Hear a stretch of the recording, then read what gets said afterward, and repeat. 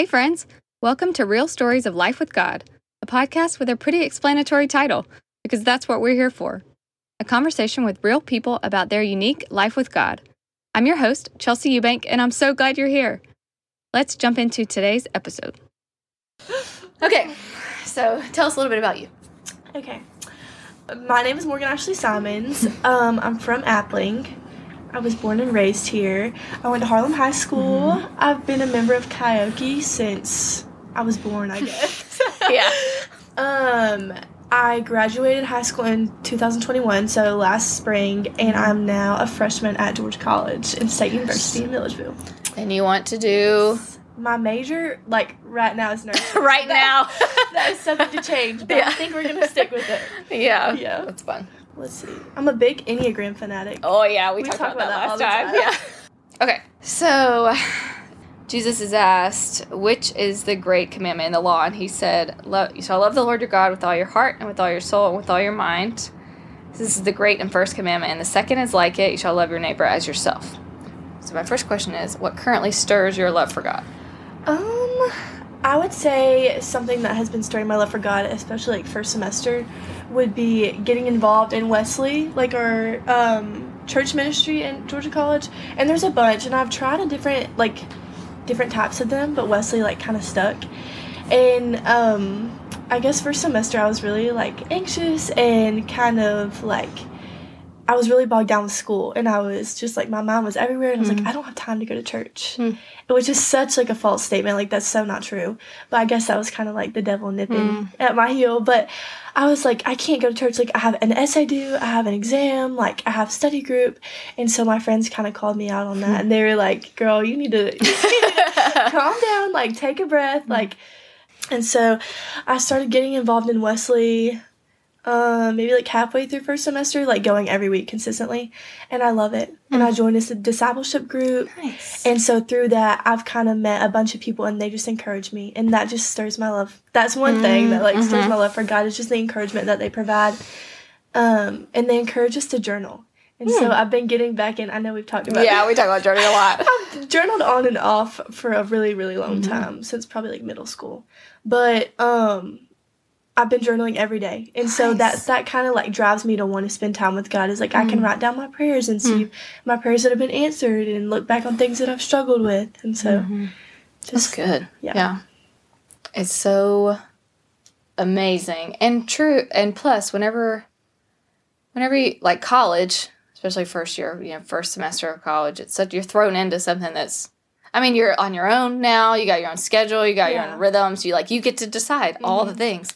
And it's so easy when you're not being forced to go. Exactly, yeah. You're not being driven by your parents to church. It's you get to choose whether you do or don't.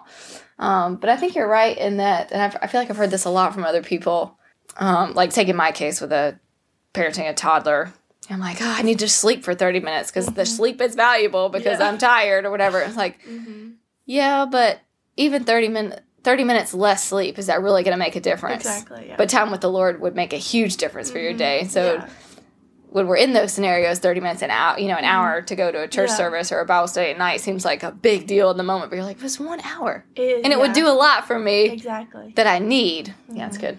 And it's pretty cool that you can, or a good, I guess, encouragement for other people who maybe are in a situation where they're where it's easy not to choose church or journaling or prayer or something, that you're on the opposite side and you're you've seen how good immediately how good it has been. It's just try it. Yeah. Make the step. It's a drastic change, because I've noticed I still struggle with worry. I've always struggled with it. But going from the beginning of first semester to stressing out and worrying about all the little things, and then taking 1 or 2 nights a week to go to small group or go to discipleship, it's just a breath of fresh air. And it's just it's a home. It's home kind of. Sweet. Okay. So on the other end, is there anything that currently stifles your love for God? I would say just first semester as a whole, the change from being in a small town, which Milledgeville is small too, but it's pretty big coming from Appling to Milledgeville. But first semester was rough. It was really, really rough, and I didn't, I said, the first half of first semester, I wasn't really spending time with God like I should have been. And so, like, coming from a place where you know everybody and, like, you're in the church group with everybody and, like... Everything's familiar. Yeah, everything's familiar. Like, you know where you are. You know, like, pretty you have confident. Schedule. Yeah. Exactly. And so, like, you have this set routine and then you get, like, thrown into this big pond of people and you're like, oh, my gosh. And you have all these options. You have options to go downtown. You have options to go to parties and, like, meet new people and people that aren't really the best for you. And so, like, that is one thing that I have really been struggling with is kind of, like, remembering, although that I'm in this big group of people and, like, I have so many different options, like, I need to stay on the straight and narrow, you know? And so that's one thing that I've really been struggling with is options. So, yeah. Kind of overwhelming. And I think for me, like, which you went to college, so you know, like, you have a lot of free time.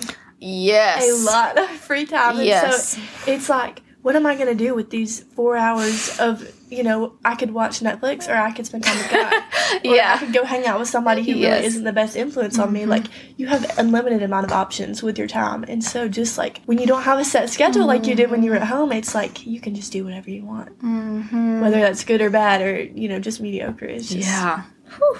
Got all that downtime. Oh, yeah. And especially now, access to technology and the internet and stuff, 4 hours can go by real quickly. Oh, yeah. And you're like, that did nothing for me, you know, in my life. Slip it away. Yeah.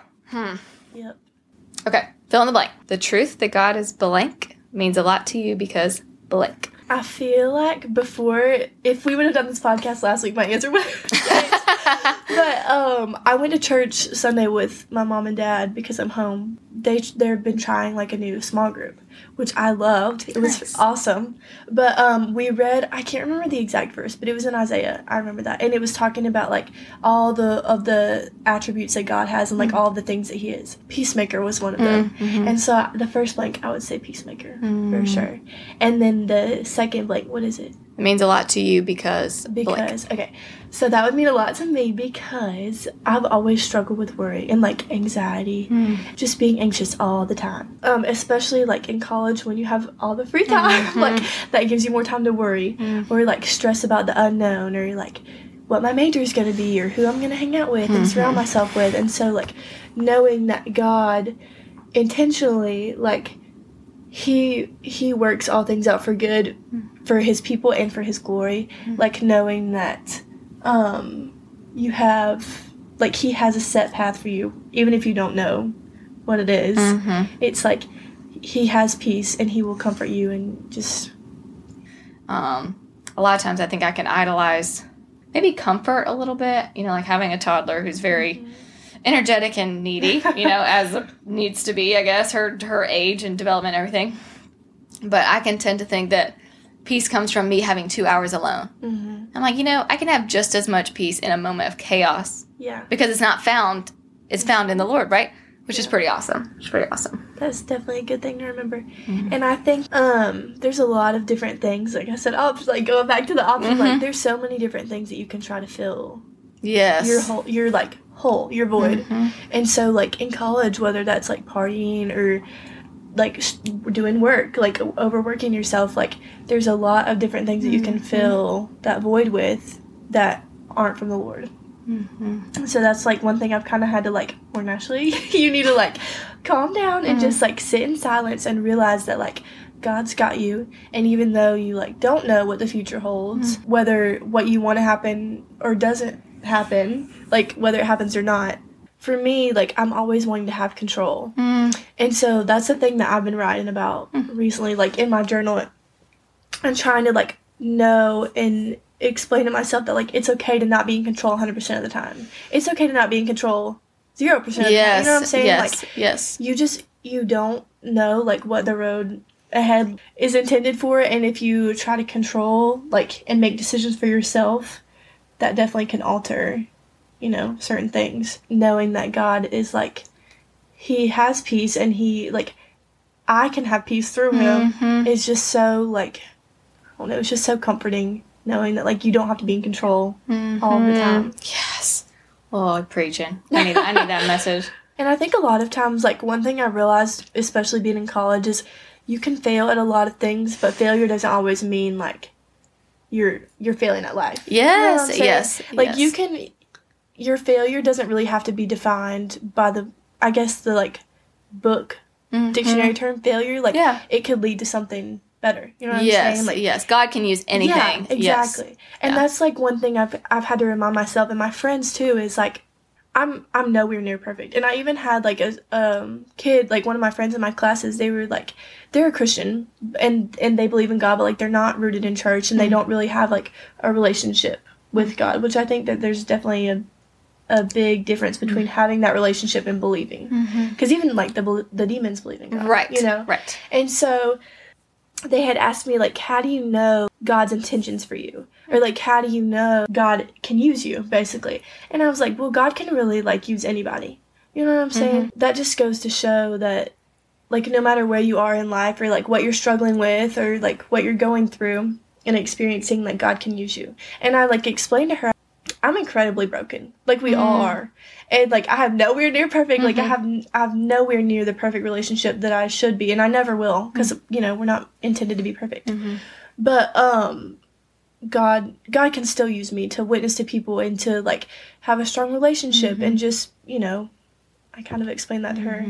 And she was like, wow, I never like really realized that. And I was like, yeah, that's something I've been like wrestling with too. And I've just recently come to realize is that God can use you like anywhere in any walk of life. Yes.